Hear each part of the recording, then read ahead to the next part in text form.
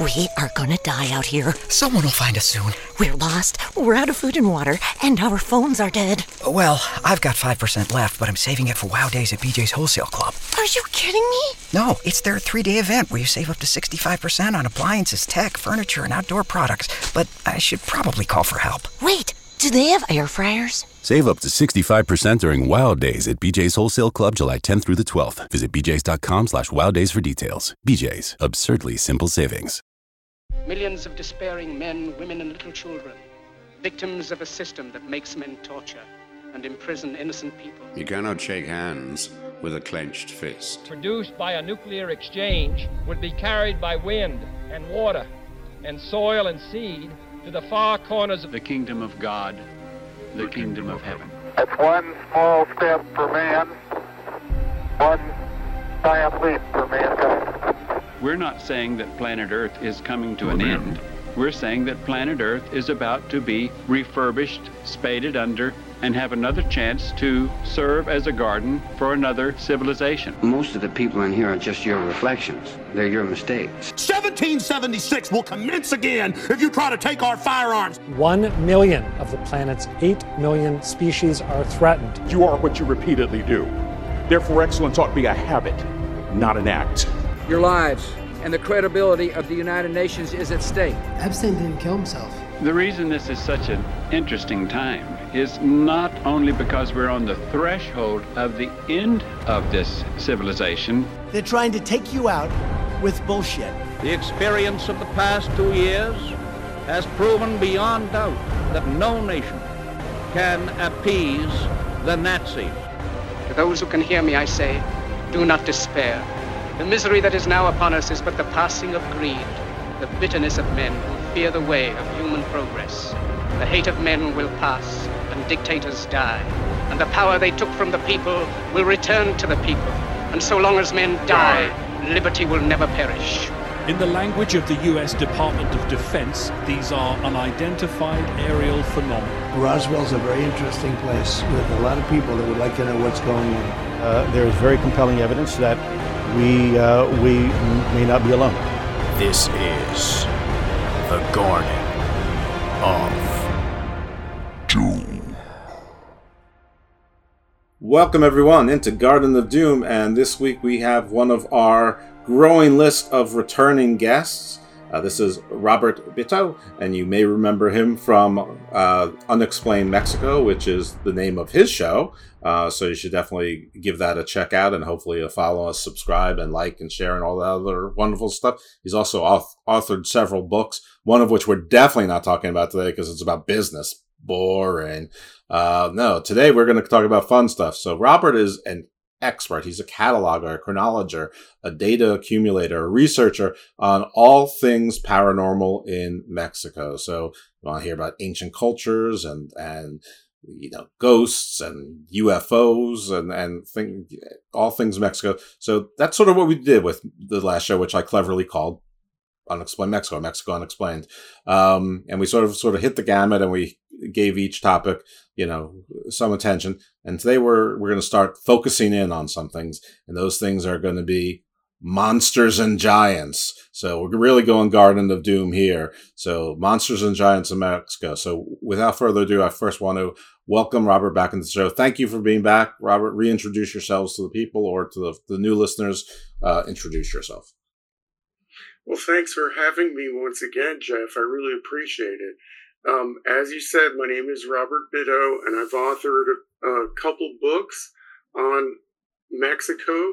I've had a lot of experience down there. I'm a kind of run-of-the-mill gringo, but I've run an imports business for almost 25 years now, where I get to go down there and buy the goods and take them back to the United States.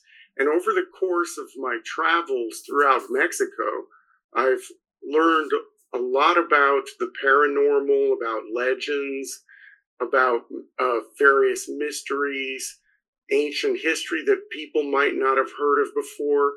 And I haven't really seen much of it out on the internet in English.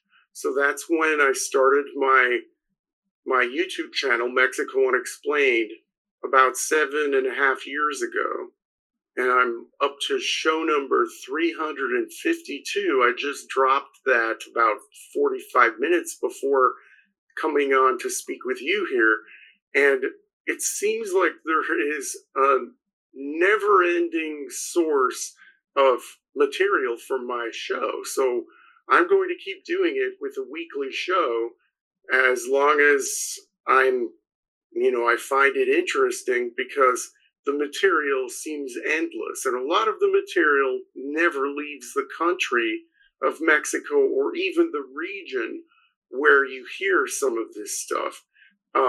So there's a lot to talk about. I'll let you guide me on where you want to go.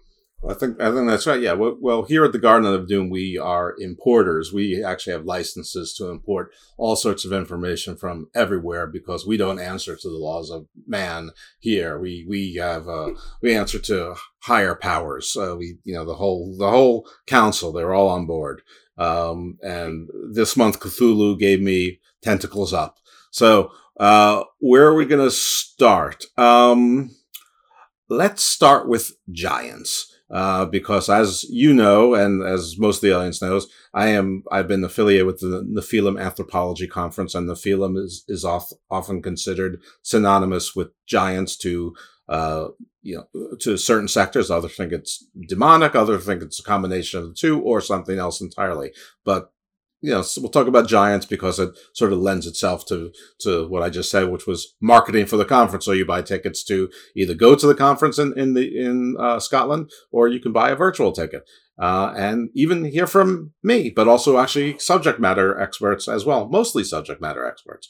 So yeah, what do we got giant wise? And I don't, you can organize it however you think is easiest, whether it's by geography, whether it's by oldest to newest, newest to oldest, Aztec versus Maya, whatever. You're the tour guide here. Okay, well, we can go by geography and chronology. Excellent. In central Mexico, there are legends of giants going back thousands of years. And the whole idea of giants built the pyramids is not something that's new age or new. It's something that has been around for quite some time. In fact, the Aztecs believed that some of the ruined cities that they came upon when they first entered central Mexico, they believed that some of those ruined cities were actually made by giants. So there is a mythology there.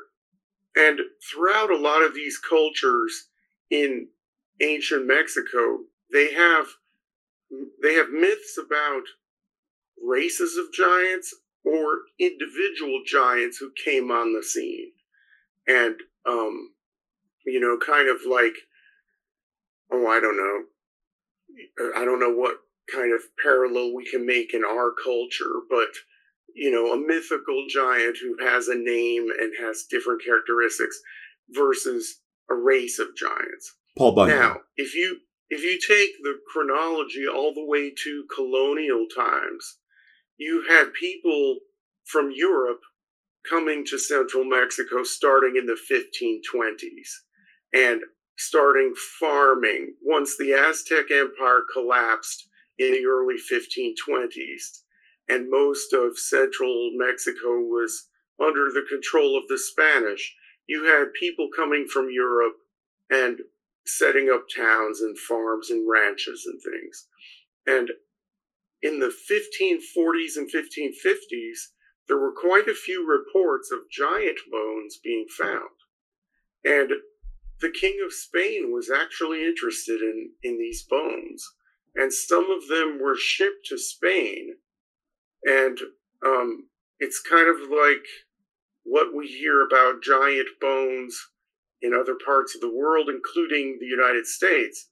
No one knows where they are now, but there was a record of them being discovered, being measured, and being crated up and sent to Madrid. So we have, more historical accounts of finding the evidence of giants, and then we have this mythological history or timeline that goes back thousands of years. So there is a lot of material, and like I said, a lot of individual little legends. A lot of people don't know that there were many different cultures in ancient Mexico, and varieties and differences within cultures. So, yeah, there is a tradition. There are skeptics, though, that come out and challenge all of this stuff. They say, for example, a counter argument to giants building the ancient city of Teotihuacan, for example. People will come out and say, well, look at the steps of the pyramids. And the width of the steps of all the pyramids in Mexico are made for someone, an adult, who has a U.S. men's size 7 shoe, or 6 or 7. Like, most Americans would be wearing that kind of footwear when they were 12. Right. And that's because, you know, the people in central Mexico traditionally are shorter stature and smaller. So people will say, well, every staircase to these pyramids, they're all small. So how about that? And then the counter argument there is, well, those were put later on these structures. Those structures have been there for a long time. They were constructed by giants, and then regular humans came and built those staircases to suit their needs. Then, okay, for the other subject that I talked about, the bones being found, those bones have been dismissed as being mammoth bones, right, or other megafauna bones. But then the counter argument to that counter argument is, well, we don't have the bones to look at. So you can't say that they were mammoth bones. So, right, yeah, it's all a big, there's still a lot of mystery connected with all of this. Well, let's go on the assumption that they are all true, or at least we're not on a mission to prove or disprove them. Let's start with the different races of giants, then go into some individual legends. And, looking for a parallel, I don't know if I was thinking like maybe Paul Bunyan might be like an American parallel to a lesser extent, right? Maybe Bigfoot under certain interpretations. But, Finn McCool in Ireland is what is that? I know that in Merlin mythology, or British Albion the giant, basically formed or first settled Britain, but there are tons of them. There you've got this is not all North American, obviously, but you get into Goliath, and then the Cyclops, or Cyclopedes, as my Greek friends will say. But yeah, so what do we have in Mexico as far as races of giants? I guess the names, the characteristics, where they lived, when they supposedly lived, were they cannibals, or what kind of exciting stuff were they doing? Well, there was a race of giants. There were not like different types from as far as I could tell. They were just like bigger people, going like 20 feet tall or whatever. And so there weren't several races. There was just like the regular people and then the giants. Mm-hmm. And there are some stories, and they vary. Like I said, there's not like a fixed mythology. There was an emperor called Ahuizot, who was before Montezuma II, the emperor who encountered the Spanish. Ahuizot tried to standardize religion and mythology throughout the empire. He had a hard time. But there was the race that built those pyramids. I believe one of the famous people was called Tenoch, who was one of the famous giants. And there was just a group of them, not like thousands and thousands of them, but more like a tribe. So a small amount of people. And then, okay, so we don't have that much variety, like 10 different races of giants. Like I said, there was only just one from what I can tell. And then if we go to what you were saying about individual types of giants, I'm thinking of one legend called Ishpushteki, and that's like a Paul Bunyan, right? Mm-hmm. An individual giant from a myth or a legend. And Ishpushteki was from the Nahua-speaking peoples of central Mexico, the Aztecs, but not all of them believed in this guy. Some of them did, some of them didn't, depending on the group. And Ishpushteki was this big, like, caveman type creature. He's depicted looking like this big, lumbering, like a cartoon caveman almost, right, standing 20 feet tall, and he was kind of dumb, and what he would do is stumble into fiestas, celebrations that the natives would be having or whatever, and they all had to treat him very kindly, not anger him, and he would try to dance with the locals and stuff, and he would swing around and accidentally kill people. Right. But they couldn't do anything about it. They had to let him romp around and hurt people and have fun and all this stuff and appease him and make him laugh and give him stuff to eat and drink and hope and pray that he would leave the party. But if you angered him, that would be the end of your village. So that's an important legend that I've seen a couple times pop up here and there of an individual giant who's off on his own doing things.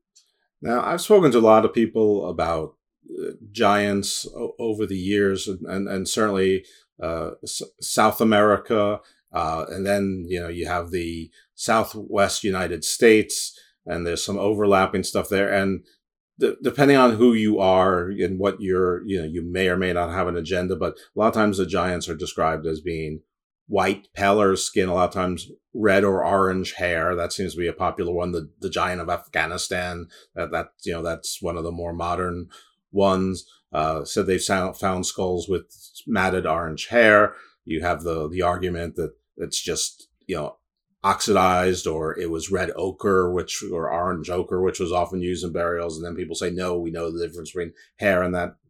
I don't know. I'm not a biologist. I'm not an archaeologist. I'm not an anthropologist. I don't know. Whoever I listen to, if they make sense, they sound like they make sense in the moment. Are there any such legends like that in Mexico described sort of like a white version, or a darker version that might be, of African descent or Indian descent, or when I say Indian, I mean the Indian subcontinent, not First Nations of the Americas, or some sort of physical characteristic commonality other than just being big, larger, or were they just bigger versions of the peoples that were there? Well, you know what? It's interesting that you bring this up, because I did a show a few years ago called The White Giants of Tiburon Island. And there's an island in the Gulf of California, also known as the Sea of Cortez, that's an arm of the Pacific Ocean that separates Baja California, two separate states in Mexico, with what the Mexicans call themselves the Mexican mainland. So it's the Gulf that goes up between Baja and the main part of Mexico. And there's an island there called Tiburon Island, which means Shark Island in Spanish. And the ancient people there, well, when modern people made contact with the people living on this island, they had a story to tell about, hey, you weren't the first people to visit us. Now, this story popped up in about the 1700s, late 1700s, early 1800s, when Mexico was starting to expand into that part.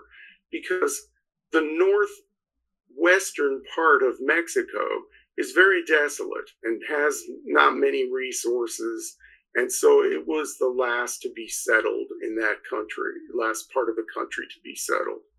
So when people started arriving there in the late colonial times, and they heard this legend of white giants. And these giants weren't like Ishpushteki, 20 feet tall or whatever. they were more like 7 or 8 feet tall. And so these giants who were white, blonde, and red-haired arrived on boats to this island.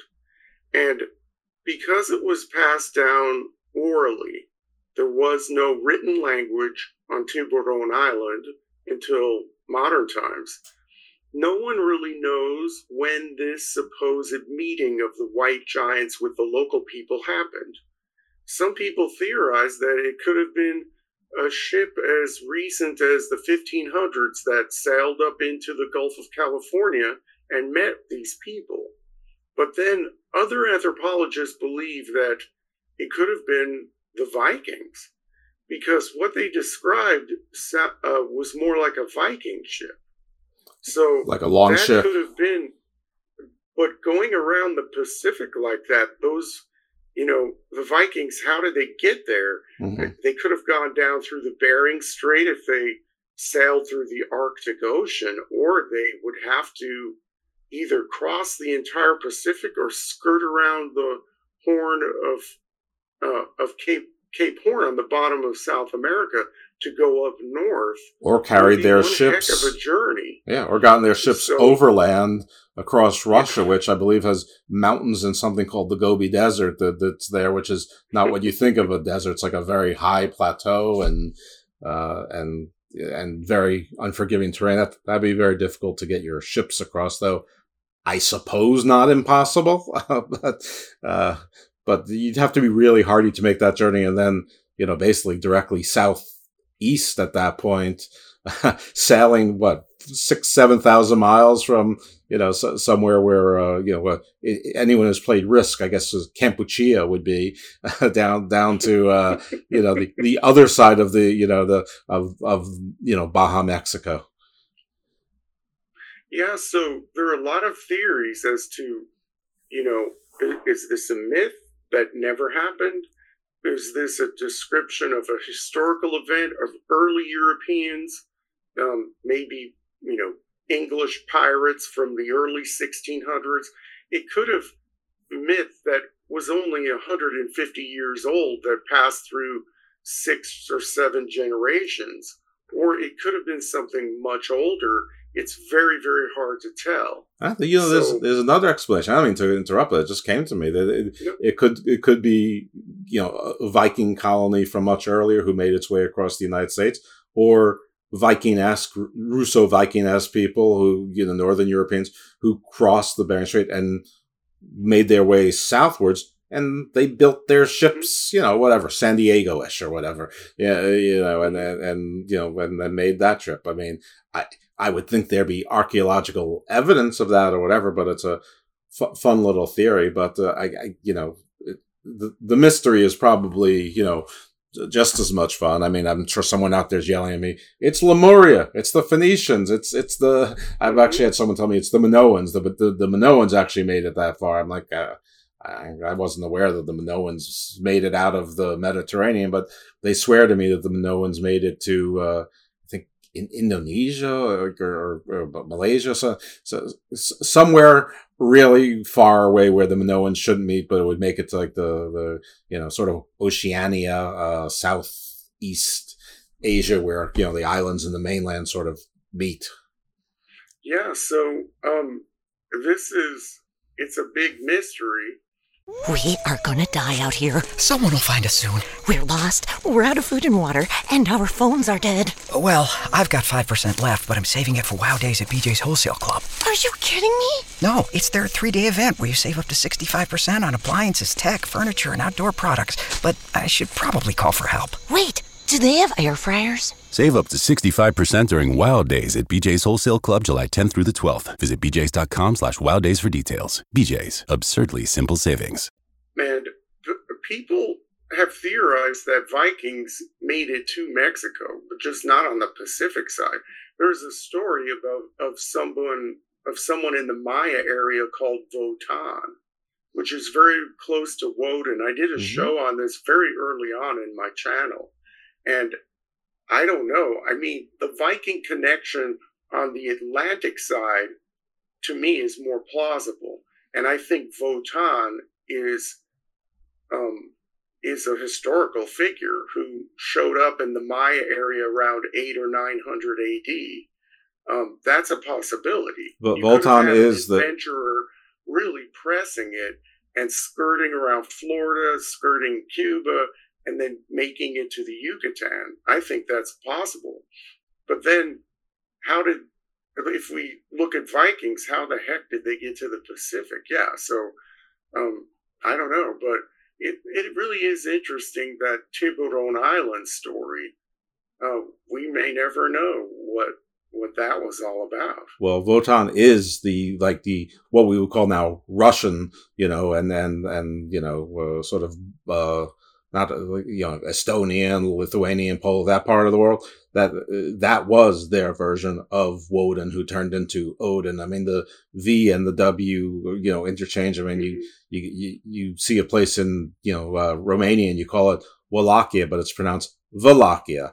So I this is a silly Jeff story, but I once was going to Volvo to shop for a car, and the salesman was Russian, and he kept saying Volvo, and I just couldn't understand in my head why you can say Vladimir, but you can't say Volvo. And it's just one of those things. Anyway, I left the place when I said, "What's your best price?" And he, did one of those things where you write it on the cocktail napkin and then I'm supposed to turn it over. And the price he wrote was the exact same price on the sticker on the car, on the thing. I'm like, all right, I've had it. I can see this is going nowhere. So anyway, enough from that aside. Yeah. Getting from the Atlantic. I mean, you could go with the Jeff Overland theory and built their boats on the other side, but that seems like who was chasing them? Who was motivating them to leave the Atlantic side to go to the Pacific side? I mean, that's not exactly what Vikings were known for. They're known for pillaging and leaving back by ship. I mean, Viking is a verb. It's become a people, but it's like Slavic. Slavic is a language group, not people, but it's become associated with people. Viking was basically to attack from the water and then leave. Pillage, leave. That's Viking. They would Danes, Northmen, Swedes, Russians, Germans, Frisians, you name it. Anyway, so that's cool. That's fun. Like, I don't really have a horse in the race, but it's always fun to know that there actually are legends of these, people that don't belong in that part of the world being there. What about this thing about, it's either Olmec or Toltec that these ruins were there. Nobody knows where they came from, but they have carvings of faces, almost like Easter Island, but they're very ethnically distinct, like for what you would consider to be, clearly African, clearly European, clearly, that they wouldn't be what you would consider the natives, the First Nations folks of Mexico or the First Nations that they would, but it was a mix, like like different features that they were, not indigenous, whatever that means, to that part of Mexico. Well, I think you're talking about the colossal stone heads of the Olmec. Yes. And those date back to 3,000 years ago in some cases.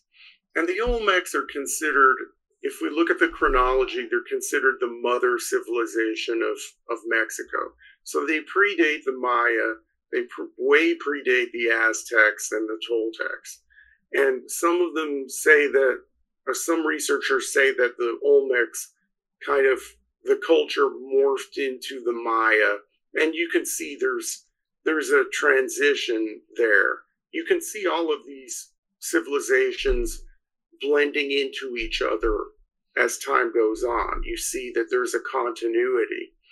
But these heads, they're very interesting because a lot of people look at them and say, look, they look African. Wide noses, big lips, and so on. But they also have bigger eyes. That's something that people don't look at.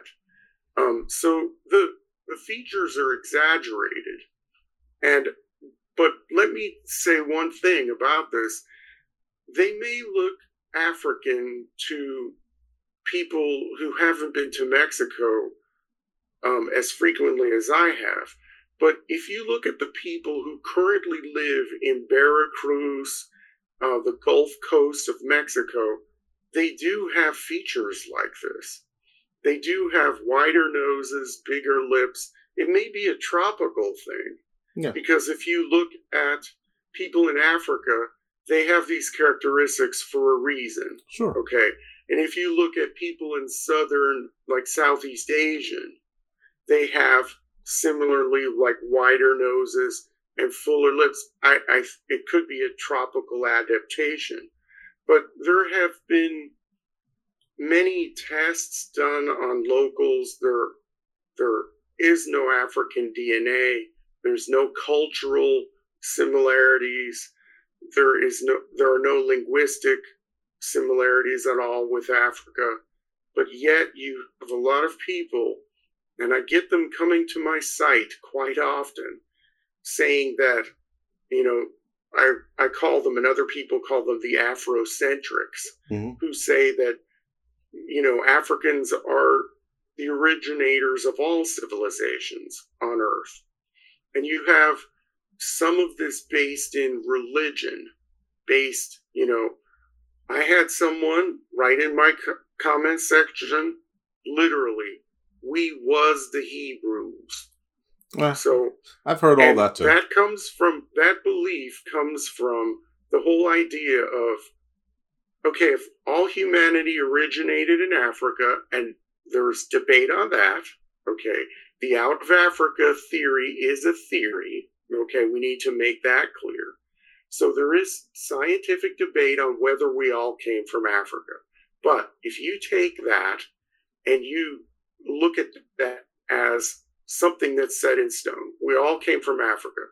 So that means the first people were black. And if we're creating God's image, then God must also look black. And all of the old biblical people, they all must be black. And all of the civilizations that were in existence in ancient times were all black African people. And that's where that whole line of thinking comes from. Yeah. And then they will cherry pick little things like these sculptures. And I always have to tell people who run me down hard on this, because there are many people who do this, I say to them politely, please go down there. Go to Veracruz. Go to these little villages that have people, the same people have been living there for thousands of years.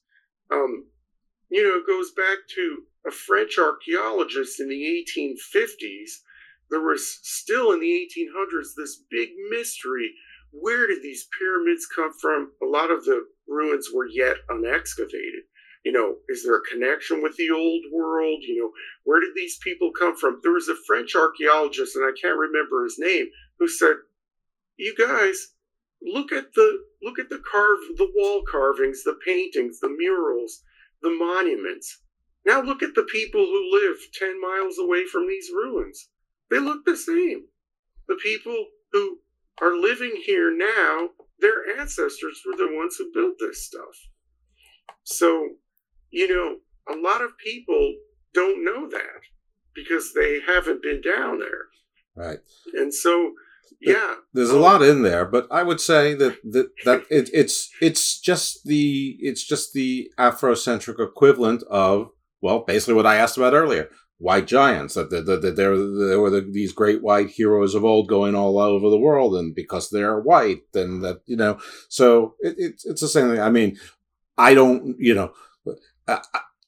the out of Africa theory is a theory, and I know it's being, challenged some with, Southern Europe, and who knows what we'll find, and then places in Asia, and everything keeps getting older.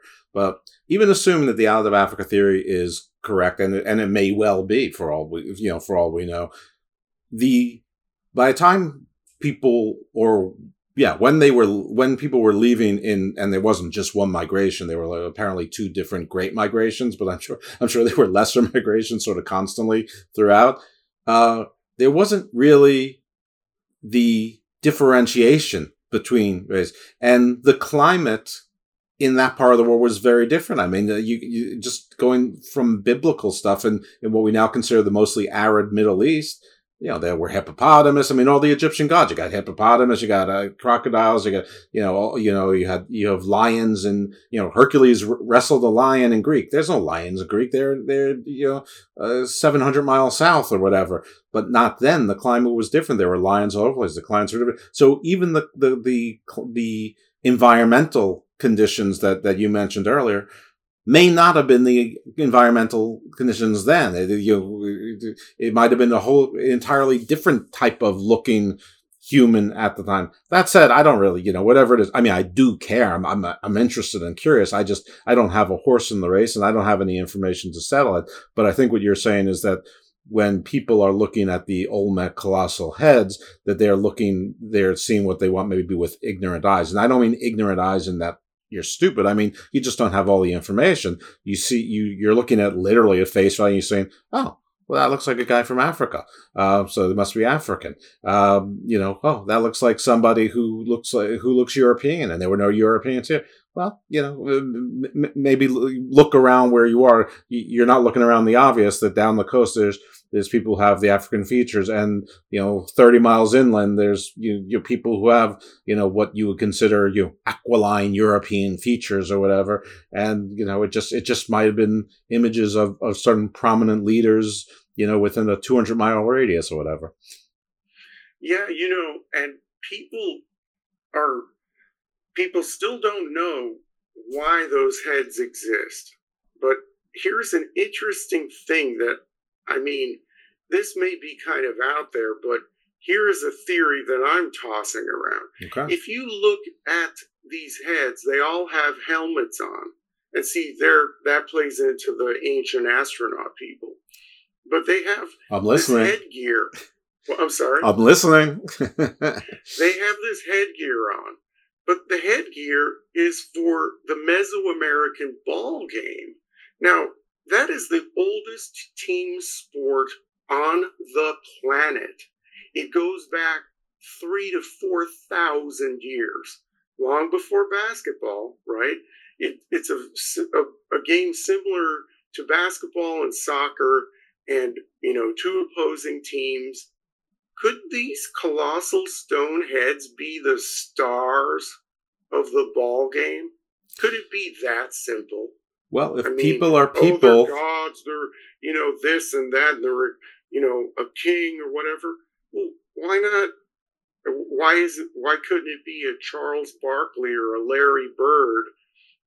From that time period, sports figures. Going back to gladiators, they're some famous people, and they're adored by the commoners.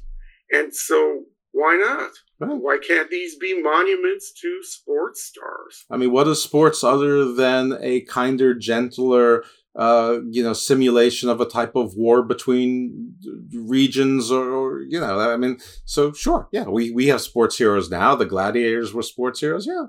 Right. Well, the Olympics in Greece. Right, and then the serious academic multiple PhD archaeologists or whatever, well, they must be ceremonial and all of this, and it's no. Let's just broaden the way we think about things and, not be so academic. It doesn't have to be a god or, some ruler who imposed his will by putting his head, in a certain place. It could be something a lot different, Okay. Fair enough. All right. So some other giants in Fair Mexico? There are little stories here and there of, giant people popping up. Like I said, individuals or, myths like this Tiburon Island thing. What about the cuckoo? Isn't there versions of the cuckoo, the boogeyman that in sometimes is a giant? The kukui. Kukui, yeah, sorry. He's usually a smaller entity, but I guess that is one myth that can take many shapes and forms. So yeah, it can be big. Okay. But yeah, you really have to delve into local folklore. That Tiburon Island example was one, kind of detailed example I gave. But yeah, there are others throughout Mexico. Are there any that particularly really should be? Let me tell you this: they really should be investigated deeper. And I've only scratched the surface on this stuff. If you gave me an assignment, let's say, if you said to me, Robert, go out and find some giant stories and come back to me in a year, I could probably gather up like 5 or 6 really detailed stories from specific geographical areas. Let me stop you, Robert. Like I said, there's a lot. Let me stop you. I just got a really great idea. Robert, why don't you go investigate some giant stories and come back to me in a year? Okay, well, hey, like I said, there's never, ever going to be a day where I wake up and say, oh, there's no more material for Mexico Unexplained. I better stop my podcast and my YouTube channel, and I better stop writing books. So, you know what? Let's do it. All right. Good. A year from now, let's get back, and over the course of the year, I'll have like 50 shows, 50 new shows, and I'll make it a point to look into some of these giant myths a little deeper and find some new ones. Very cool. And that'll be good. All right, well, let's move on to monsters then. And monsters is we'll use in its broadest term that, one monster can be a hero. Monsters, creatures, legends, myths, folklore, sort of that kind of thing. But, again, you can divide up regionally or by tribe or, chronology, however you think is best to, or just what you think is most fun or the ones that you have the most expertise in. Okay, we can fold in the giants into the creatures. Okay. In a seamless transition. Nice. Most people are unaware of Bigfoot in Mexico. And I think we might have touched upon this on our last show, but there are 2 Bigfoot creatures in Mexico. One is kind of skinny and shy, and he lives in the jungles of southern and eastern Mexico, and he's called the Sisamite. And the ancient Maya believed him to be a cryptid, a real flesh and blood creature like a deer or a peccary or anything living in the jungle. He's very shy and very skinny. Okay, so it's interesting that he has an Aztec name, though. Even the Maya and Aztec were separated by geography and by time. Mm-hmm. Okay, so he was given an Aztec name, I believe, in colonial times, because the Aztec language, Nahuatl, was the lingua franca throughout Mexico for many years, even after the Spanish came, because a lot of tribes who were not Aztec speaking, but were under the domination of the Aztecs, were using that language. So we have Sisamite, which comes from the Aztec word Tzitzimítl, which means demon. Ooh. But that is interesting because the Maya didn't believe that this was a demon. So it got that bad moniker centuries after the Maya civilization collapsed, which is interesting. And so there's one modern case, I think the first case of the Sisamite ever being spoken about was in the modern press, was in the late 1800s. I believe there was a French Canadian acrobat or some circus performer who was part of a show in eastern Mexico, and he was in a tent, and the Sisamite came and opened the tent while he was sleeping, and here was this shaggy humanoid who was standing in front of, at the foot of his bed. And so that made the press in the English speaking world for the very first time. But, okay, so that is the shy Bigfoot. who stands maybe 6 feet tall and is very skinny. Mm-hmm. Then you have another Bigfoot creature called the Quatlacus. And the Quatlacus is more like the Patterson-Gimlin film Bigfoot, 7 feet tall, 400 pounds, this buff, burly Bigfoot. Right. And most people, when they think of Mexico, they think of Clint Eastwood movies and dusty towns and things like that. But there are 3 or 4 glaciers in Mexico, permanent snow and ice pack that never melts. So that's the definition of a glacier. And there are people who are trained in mountain rescue in Switzerland, in the Alps, who, are Mexicans who are park rangers who are stationed on these mountains. And they've seen creatures like your typical, stereotypical North American Bigfoot. And it has a local name called the Quatlacus. And it's found in these higher mountains that have alpine conditions, and also in some of the vast pine forests that exist in Mexico, in central Mexico.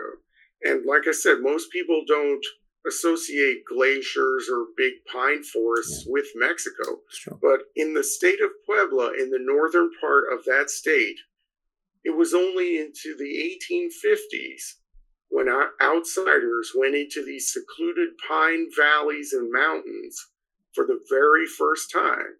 And that's when, researchers believe that the Quatlacus' territory was really being challenged. Before then, there were some native excursions into these areas, and that's where we get the name Quatlacus from.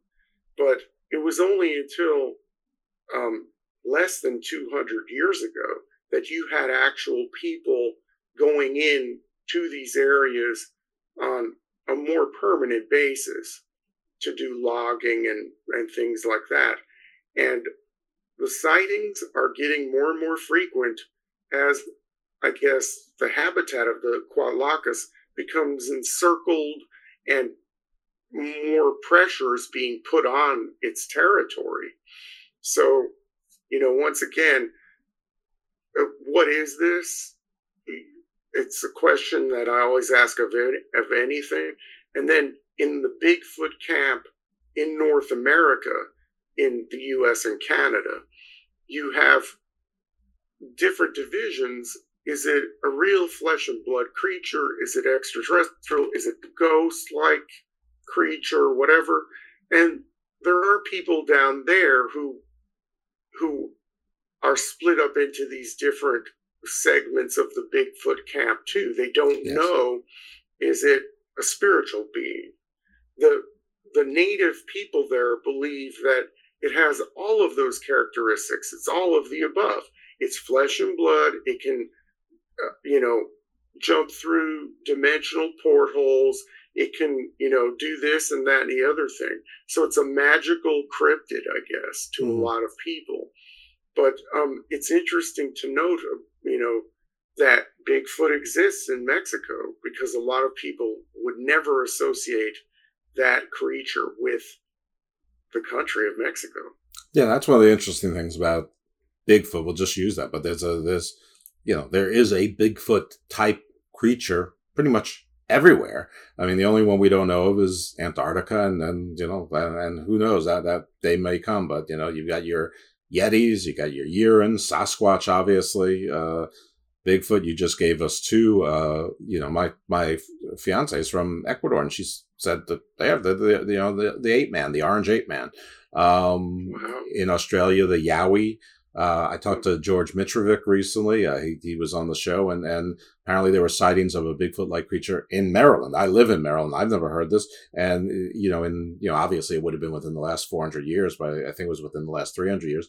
And two different places, they call them the Yowie, which, probably wasn't some guy getting scared and saying Yowie. It might have come from, maybe it was the indigenous tribes here, maybe that was their word for it or their name. I don't know, but everywhere you talk to anyone, there's from any part of the world, there's going to be some Bigfoot legend.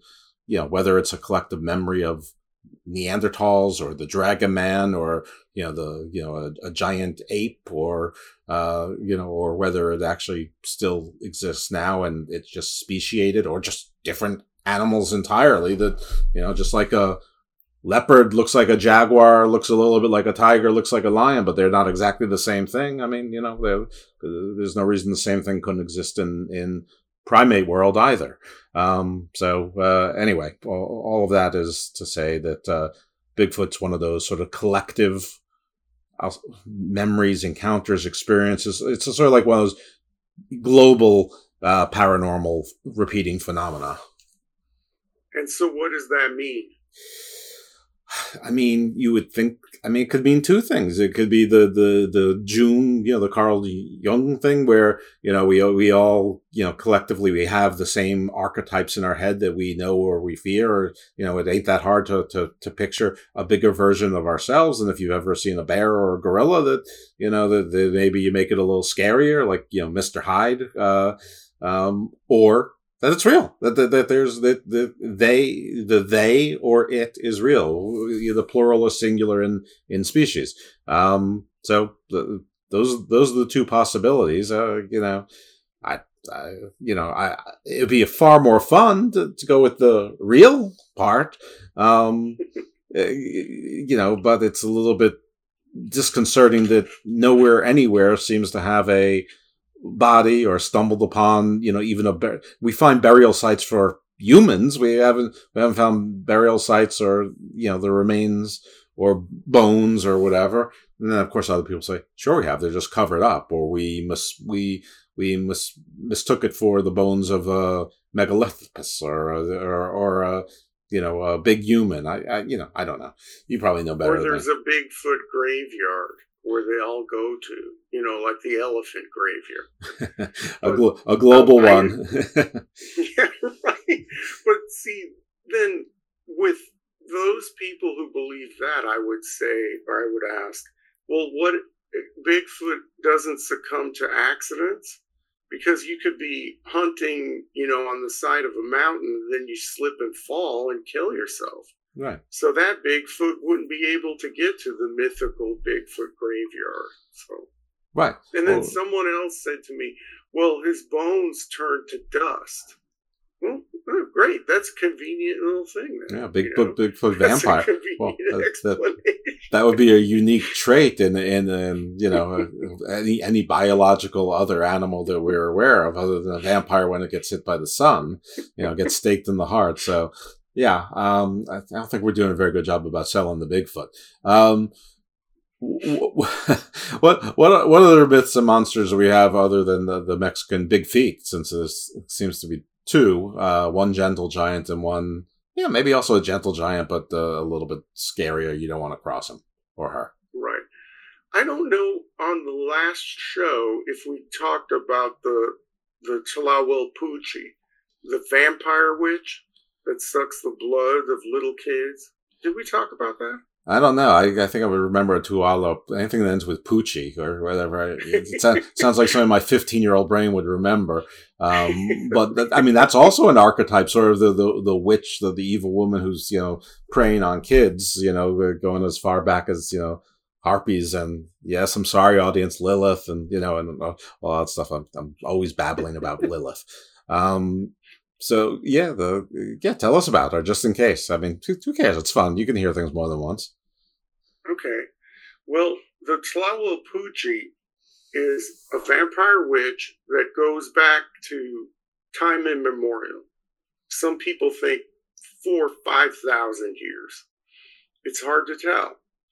But what happened in the 1950s, there was a functionary, an office worker in the government of Tlaxcala, which is a small state in central Mexico, the state of Tlaxcala. And he was in Tlaxcala City processing death forms, death reports. And he was noticing cause of death on some of these death reports for infants. It said, chupado por la bruja. Now, I don't know if this sounds familiar to you, if I've said all this before, but chupado por la bruja means sucked by a witch. So this enterprising, this go-getting young government worker, if there is such a thing, I don't know, sorry. No, but this go-getting young, whippersnapper in the office, he said he went to his superiors and said, "What is this? Chupado por la bruja." There were all of these death certificates, and cause of death was sucked by witch, and they were all in these little remote villages in this state. Nobody in the city, no one in that office who were all city people, they had no idea what was going on. So then they sent investigators to these villages, and then they heard the story. Now, if you talk to people in Mexico today and ask them what a tlahuelpuchi is, most people will not even know what that is. Now, I can just see some Mexican American listeners saying, "No, my grandma never told me anything about that." Well, it's only because it's not only regional in this state, it's not only specific to the state of Tlaxcala, it's regional within this tiny state. It's like saying, well, it's a legend in Connecticut, but only in, 3 little towns in Connecticut, and that's it. So, and then you call that an American legend? Well, no, it's in a small state, in a small region of the state. So the Tlahuelpuchi, they found out, what is this Tlahuelpuchi? Looks like the Mothman. The Mothman. The Mothman is only in that one town in West Virginia. Right, yeah. So, anyway, so the Tlahuelpuchi, what is it? So they went down, they investigated all this stuff and said, okay, tell us what this is. And it's a witch who takes off her leg, usually takes off an appendage, a leg or an arm. And there are other versions of this in Mexico beyond Tlaxcala, where a witch has to take off a hand or some appendage in order to transform herself. But this specific story, she takes off a leg and then turns into some sort of creature. She usually flies out the window, and it's basically a shape-shift witch, a human woman who shape-shifts, and how she gets into the house will determine what she turns into. So if your house is pretty closed up, she'll turn into a flea and go through the keyhole of the front door or something like that, or a crack in the window. And then when she gets to the baby's room, she reappears, reconstitutes herself, and then goes after the baby, and then sucks all the blood out of the baby, and then leaves. And then so the parents come into the bedroom, and they see the baby, pale and just dead in the crib. And then they say, okay, well, the Tlahuelpuchi must have come in the night. And then they put that on the death certificate. And so that's how this legend came to be known outside this little region.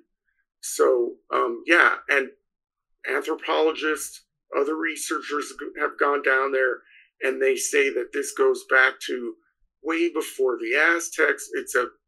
It's a legend that could be 4,000 years old. Has there ever been anyone to look at this mystery in a modern way and have identified, a localized disease or illness, or maybe just something that was being misdiagnosed and called this, that is, exists other than this town, maybe all through Mexico, maybe all through the world? Or have they not been able to identify, is it sudden, SIDS, sudden infant death syndrome, or is it something completely different? And, blood-sucking witch is as good, is as likely as anything else because modern science hasn't figured it out. Well, after they did their investigation, all that the health authorities in Tlaxcala City told these people in the rural areas to do was quit writing that down on the reports. They didn't do anything to investigate the real cause of the deaths of these kids. And so even to this day, 70 years later, it's still a mystery. Now, I guess they put down, sudden infant death syndrome or whatever. Mm-hmm. But there are people who still, staunchly believe that these creatures exist, and that's what's killing the kids. So even though they're forced to write something else down in the forms, there's the belief that's still there. That is quite a story. I have heard other witch stories from Mexico. Is La Llorona a witch or more of a ghost? Well, it's a ghost witch. So, yeah, I guess. I mean, it's kind of a blend of the two. And I have personal experience with the La Llorona. I don't know if we talked about that last time. I tell the story every time I get on a show. Well, so, personal experience with La Llorona also merits repeating. Okay. All right. So, I grew up in New Mexico, the state of New Mexico. For your foreign listeners, New Mexico is the 47th state of the United States. It entered the Union in 1912, so it's a pretty new state compared to the other states. So there's a long Hispanic tradition in Mexico. The legend of La Llorona goes throughout the former Spanish Americas, and that includes the northern part of what used to be Spain's empire in the New World, which is New Mexico and southern Colorado. So there's a legend that a woman, she's usually described as being very beautiful, and she married a handsome man who was in the military, usually the story goes. And he's away a lot. And there are rumors saying that he's cheating on this woman. And so she's distraught and wants to get back at him and takes her 2 kids down to the river and drowns the kids. And so while she's throwing the kids into the water and they're screaming for help, she has a change of heart. But she can't do anything to rescue her kids. It's too late. So the kids drown, and then the story goes, she's still looking for her kids. And if you're a little kid and you're walking around a dry creek bed, as we would say in New Mexico, arroyo, or the gringo version, arroyo. Okay, so if you're walking down an arroyo, you could come into contact with this creepy, woman who wants to snatch you, okay, and take you away. Now that could be a cautionary tale, right? You don't want I don't know if you've had any experience with dry creek beds in the Southwest, but it could be raining 10 miles away, and it could be totally hot and dry where you are, and then you could be in an arroyo, and this has happened to me, and all of a sudden you see this wall of water just coming down the dry creek bed. So the Llorona story could be told to kids, keep them away from these ditches, and so to save them from the rushing water. There's another story too, like it's called La Mano Pachona, the furry hand, and it's this big hand, this big disembodied hand that comes out of the sky, and it's furry, and it grabs you if you wander away from home too far. So, don't go far, the Mano Pachona is going to go get you. So it could be the same sort of thing, okay? It could also be that interdimensional Bigfoot that you only see the hand, though, coming out of the portal. Right. I was thinking of some Star Trek episode where the ship was being held by this big... I remember that. But anyway, my connection to La Llorona, okay, so New Mexico is very poor, right? So we were going to teacher's house for a swim party like the last few weeks of school. And because there was no money for school buses, we had to take a couple city buses to get to teacher's house. She lived in the South Valley. We were in the Northeast Heights of Albuquerque. So we took the city buses, and there were 2 buses that were far apart. We had to cross an arroyo on a bridge, and we were walking across the arroyo, all these kids. There were 20 of us, let's say. And then one guy said, "Look, it's the Llorona." And then we all looked down, and I'll be damned, there was a old lady dressed in black, an old Spanish lady, and she was crawling out of the arroyo. It was a dirt arroyo, so she was crawling on the edge, trying to get out of the arroyo. She was going up the banks of the arroyo. And we saw that, and all of us looked, and we were like, ah! And we took off, and we were laughing. I've never laughed so hard, running so hard, and laughing so hard at the same time, because we were all in a state of disbelief. And some people, when I tell this story, it's very interesting. I was on the show of a medium, very spiritual person who was like Tangina from the Poltergeist movies. And she said, it's because the spirit of the Llorona sensed that there were children nearby. And I was like, well, maybe that was, if you, in the context of the legend, that makes a lot of sense. Sure. And then I told it to some other guy. He was like, that was just some old lady who was just dumping stuff, illegally. Dumping stuff in the arroyo illegally. No, it wasn't the Llorona. And so, yeah, that was my connection to that. But it gets weirder, my connection to the Llorona. That's not it. It's going to have to. Fast forward to my adult years. Okay, there we go. And there's the movie that's out about the Llorona, okay? And I said, I've got to go see this movie. I've got to go see it. First day, I'm there. So I go, and I'm sitting in the theater, and I'm looking at this movie, and I'm seeing on the screen merchandise from my business in the movie. And I was like, wait a minute, that's a design that I only carry. That's specifically made for me, for my business to sell. What is this doing in the movie?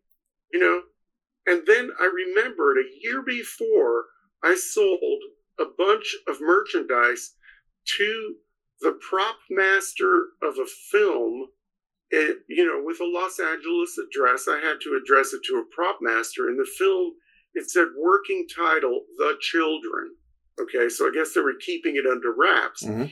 But in like 4 different scenes, when I'm sitting there in the theater, I'm seeing merchandise that I sold these people unknowingly.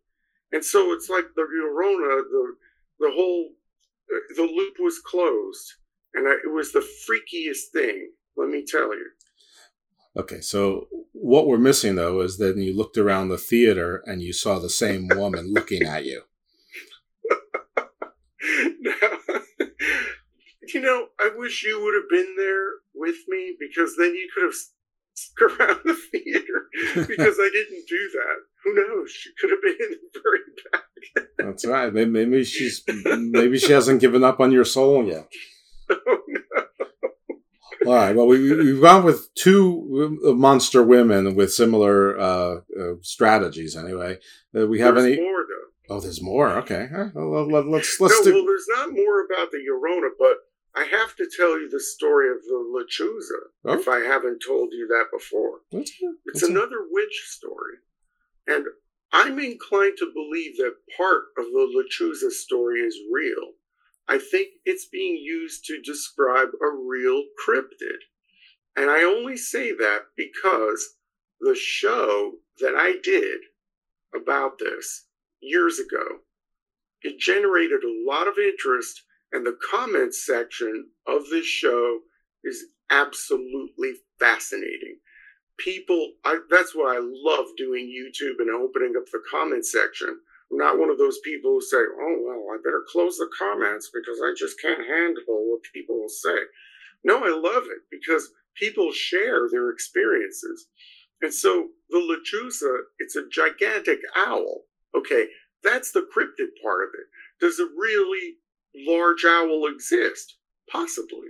Okay, the habitat's there. Once again, Mexico is not some dusty little, sleepy little place, and it's also not a megalopolis, Mexico City. There's a lot of empty land in that country where the empty land can serve as a habitat for a creature like this. The high mountains, a lot of unexplored areas. But the legend goes like this. The Llorona is a witch, a female, a woman who is marginalized, and she lives at the edge of town, whatever. And, she turns to the dark arts because she just doesn't fit in, Right. And that, I think, is a typical story found throughout other cultures, too. And so what she does is then she turns into a gigantic owl and then goes and kills people and livestock and wants to get your kid and all of that stuff. And she'll be outside your house doing a whistle. She'll whistle to try to get your attention. And then, she'll lure you out or your kid out and then come down. And she has, in the owl form, she has like a 10-foot wingspan. And if you kill the lechuza while it's still an owl, it will turn into the female form once it's dead. Like a werewolf. Yeah, exactly. And there are ways that you can ward off the lechuza. You can, someone said to me, you should sell a lechuza prevention kit in your business, in your imports business. All it is, it's a cord, a rope that you put like 4 or 5 knots in, and then you say a prayer, and then you hang it on the side of your front door. And that's supposed to keep away the lechuza. But this could be a story that was invented to explain a real animal. Because if you go to my YouTube channel and you look at those comments, they're absolutely amazing, because people have written like crazy amounts of verbiage with their stories. And it seems like the sighting of this gigantic owl happens along the Rio Grande Valley of Texas. That's huge. And then other parts of the Southwest. But this is mostly a legend of northern Mexico. So I'm thinking, if this were a real animal, the habitat or the range of the animal would extend from southern Texas, the Rio Grande Valley, all the way across the states of Tamaulipas, Coahuila, and Chihuahua in northern Mexico. And that would take in some very remote territory, the high Sierras of those areas and deserts and things like that, where people just don't go to. So it could be a real animal. I don't know. I was invited to go on a lechuza hunting expedition by somebody who lives outside of Rio Grande City in southern Texas, and I haven't taken them up on that yet. Well, you've already had a close call with La Llorona. I don't know if you want to risk this too, but you I think you sort of have to, though. I mean, I think you have a Indiana Jones like obligation to do it. But what else we have? We have anything like a big teeth and scary and not just hunting children, but hunting adults. Yeah, well, we have a very, very old legend called the Nahual, and that goes back 3,000 or 4,000 years. And they know it goes back that long because they can see in bark paintings, in murals, in codexes and things like that. They see in the artwork visual representations of this creature. And what it is, it's a snarling, life-size creature that is part feline, part canine. Okay, it. It's a male, a sorcerer, a warlock, whatever, who turns himself into this and causes mayhem or whatever, usually at night, and then shapeshifts back down into his human form when, the sun rises. And so this is a legend that goes way, way back. It's been kind of co-opted by Carlos Castaneda and those New Age Toltec people who, I don't know, they've co-opted this legend and say you have an inner Nahual, it's a part of your personality. That's not what the legend is. That's some New Age kind of tweaking of the legend that happened in the late 60s. And so people are confused as to what that means, but it goes back to this really old legend of this creature that someone shapeshifts into. What aspects are feline and what aspects are canine? Well, it has whiskers, and the claws look very feline, but the face looks like a dog. Okay. So yeah, and then the body looks very dog-like. So it has like cat's claws and whiskers. So I'm trying to wonder. It has like ears like a cat. Yeah, because I'm trying to wonder if if it harkens back to something like a hyena, which sort of could be that, or the Tasmanian devil, which is or the Tasmanian tiger, which is actually a dog that people thought looked like a cat. Maybe at some point it wasn't just in Tasmania, or even like the cheetah, which is obviously a cat but makes it sound like a dog. Like that, and it's got the concave rib cage, stomach, which is a canine feature, where cats that they're flat, they're straight across, they're horizontal across on their underside, where dogs they're not. That goes concave, where the rib cage stops protecting the organs. I don't know. That is interesting. It does what does I'm sorry what was it called again? The Nawal. Nawal. N-A-G-U-A-L. Yeah, Nawal. Nawal. Sometimes it's spelled with an H. Yeah, so that's a very, very old creature. What's it eat? What's it hunting? It eats people. Excellent. Anything, I guess, but people can be the prey. But it's a skinwalker, though. It's a shapeshifter that's going in there. Yeah, exactly. You know what? It's very similar to a skinwalker. Yeah, that's yeah.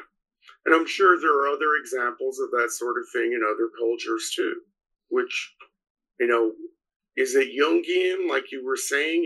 Is it some archetypal thing in the recesses of our minds, or, what is all of this stuff? Not man turning into beast. I mean, and very similar to a werewolf, but not with the moon. Which. I'm sure there's something to that as well. I actually once tied it to like the devil dogs. They would guard the tombs. Sort of in I think it was in England or anyway the UK, Great Britain. And the person I spoke to said, yeah, actually a lot of people can tie the werewolf legend to the devil dog, and I'm like, oh, cool, or at least this particular type of devil dog. All right, I think we have time for one more. So, is there like a dragon or like a hydra or like a giant sea monster, like a Leviathan kind of thing? Godzilla? Well, in the Sea of Cortez, where Tiburon Island is, there is a legend called the legend of the Demonio Negro. Okay. The Black Demon. Like it. Now, on another show, I was tasked with going to see a movie that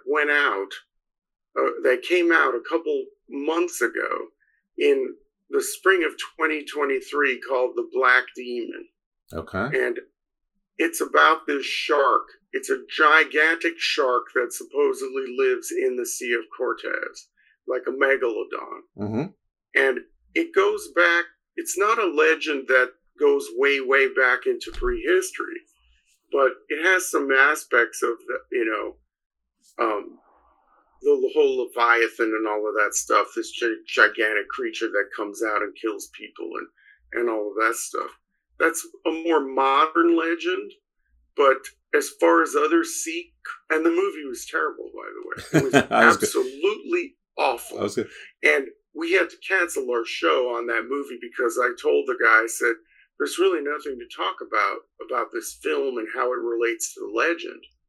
But the movie was terrible. There was a lot of agenda-driven messages in there too, What's to say it's not a megalodon?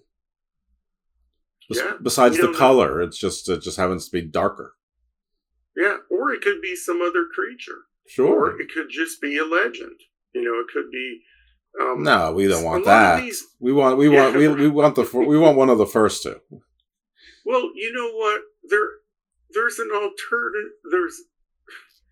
Sometimes these legends, or even UFO sightings that happen in Mexico, there's another motive behind some of this stuff. It's to try to get tourists or people interested to go to these places.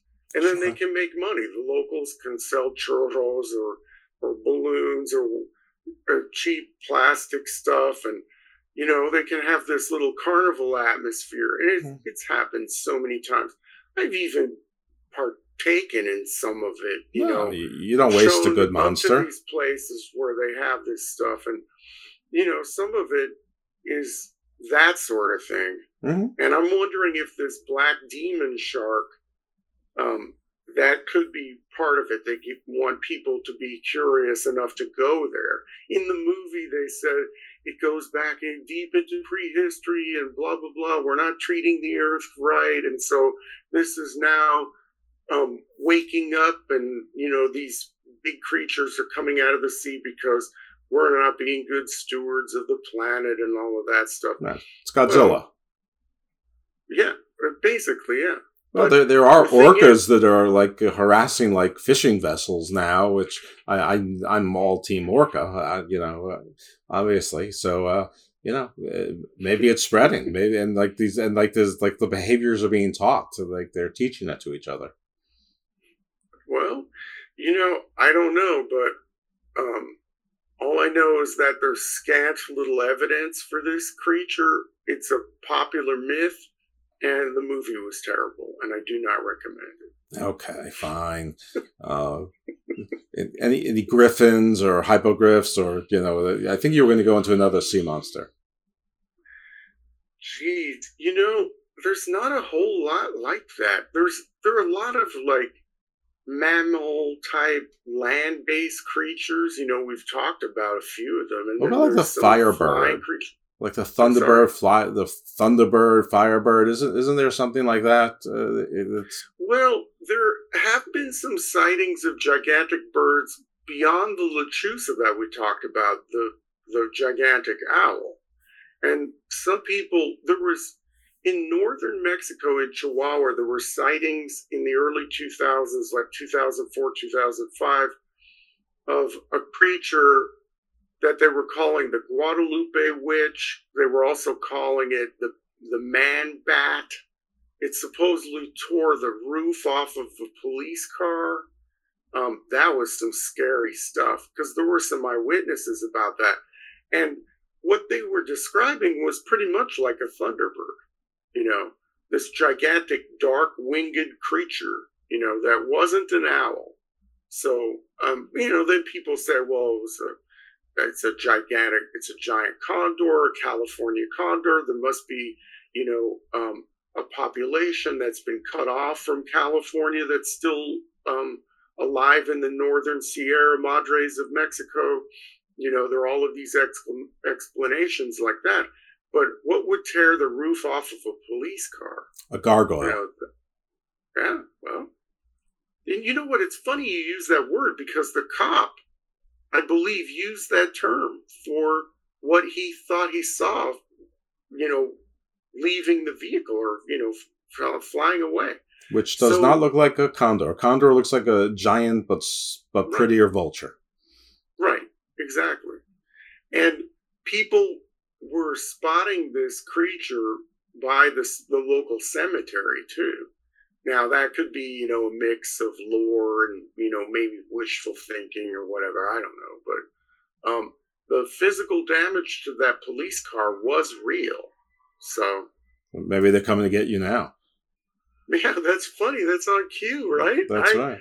That's just a sound effect that I just pressed the button. No, well, something's happening outside here. I don't know. well done.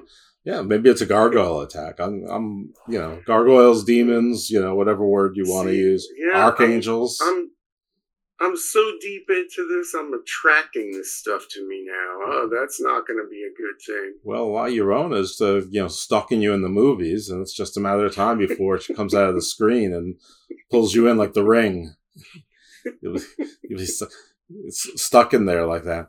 All right, well, this is excellent. So we're going to reconvene in about a year on giants. That doesn't mean we won't reconvene in the interim. Maybe we'll go through, if your game, maybe try to take some of the different cultures and maybe go through their mythologies, their different creation myths and stuff like that. If you're interested, if that's something you want to do. Yeah, but, I'm always up to talk about this stuff. And as I've said several times, it's an inexhaustible amount of things. There's so many things to talk about. I could go on forever and ever and ever. Yeah, every people has stories, and then every people has different sects and spin-offs and denominations that have their own versions and twists on the stories or competing stories. It's we're very complicated. We're all like Shaft. We're all very complicated. So, anyway, any song that I should pick for this? Is there like a scary like Mexican witch, Mexican monster song out there that's not? Yes, there is. Okay, what is it? Oh, yes, there is. Yeah, La Llorona. Oh, like there are some renditions of that song that are really scary. Yeah. Okay, I'll do my little YouTube search and try to find something. I mean, I was gonna go lazy with Mexican Radio by Wall of Voodoo, but that's not really. This is not about Mexican radio. It's so La Llorona, perfect. All right, everyone. Robert Bitto. Robert, tell people where they can find you and where they can find your show, how they can watch you, where they can find you on YouTube, what the name of your books are, how they can buy it, etc., etc. Great. Well, the name of my YouTube channel, my podcast is Mexico Unexplained.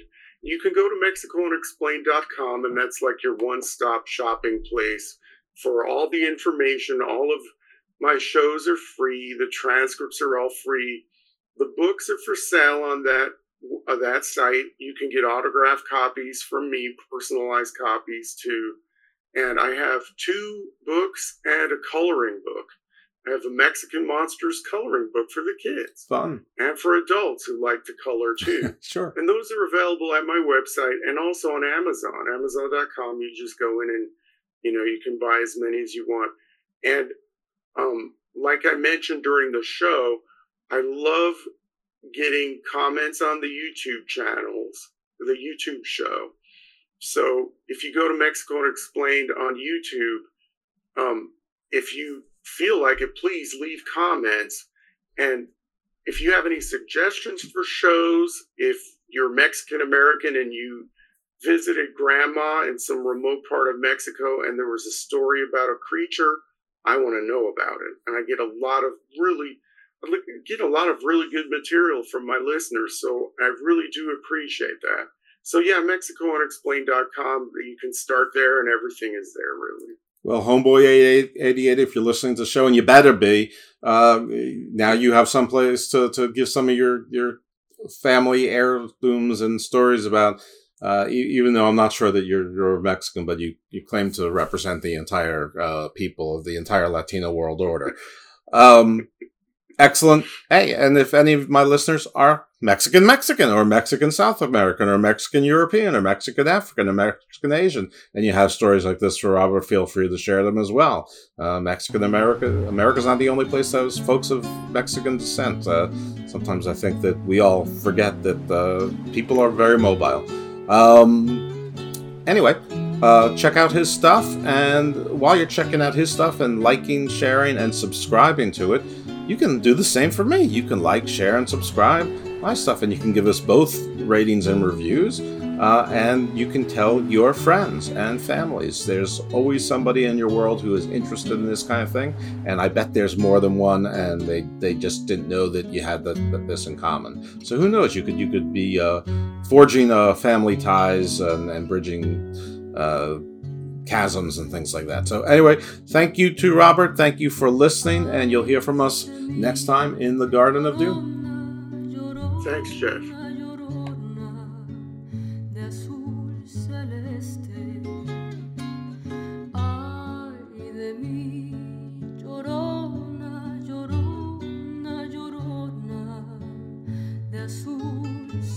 parece. Aunque la vida me cueste, llorona, no dejaré de quererte. Aunque la vida me cueste, llorona, no dejaré de quererte. No sé qué tienen las flores, llorona, las flores del Campo Santo. No sé qué tienen las flores, llorona, las flores del Campo Santo, que cuando las mueve el viento, llorona, parece que están llorando, que cuando las mueve el viento, llorona, parece que están llorando.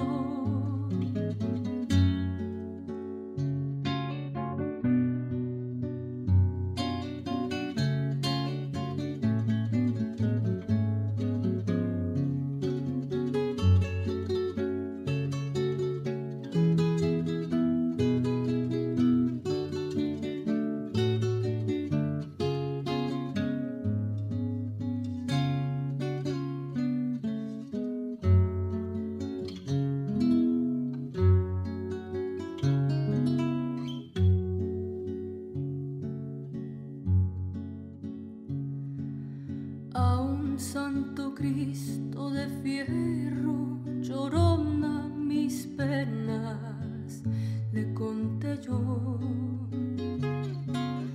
A un santo Cristo de fierro, llorona, mis penas le conté yo.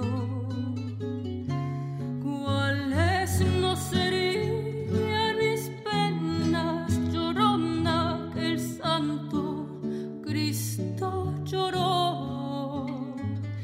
¿Cuáles no serían mis penas, llorona, que el santo Cristo lloró? No creas que porque canto, llorona, tengo el corazón alegre. No creas que porque yo canto, llorona, tengo el corazón alegre. También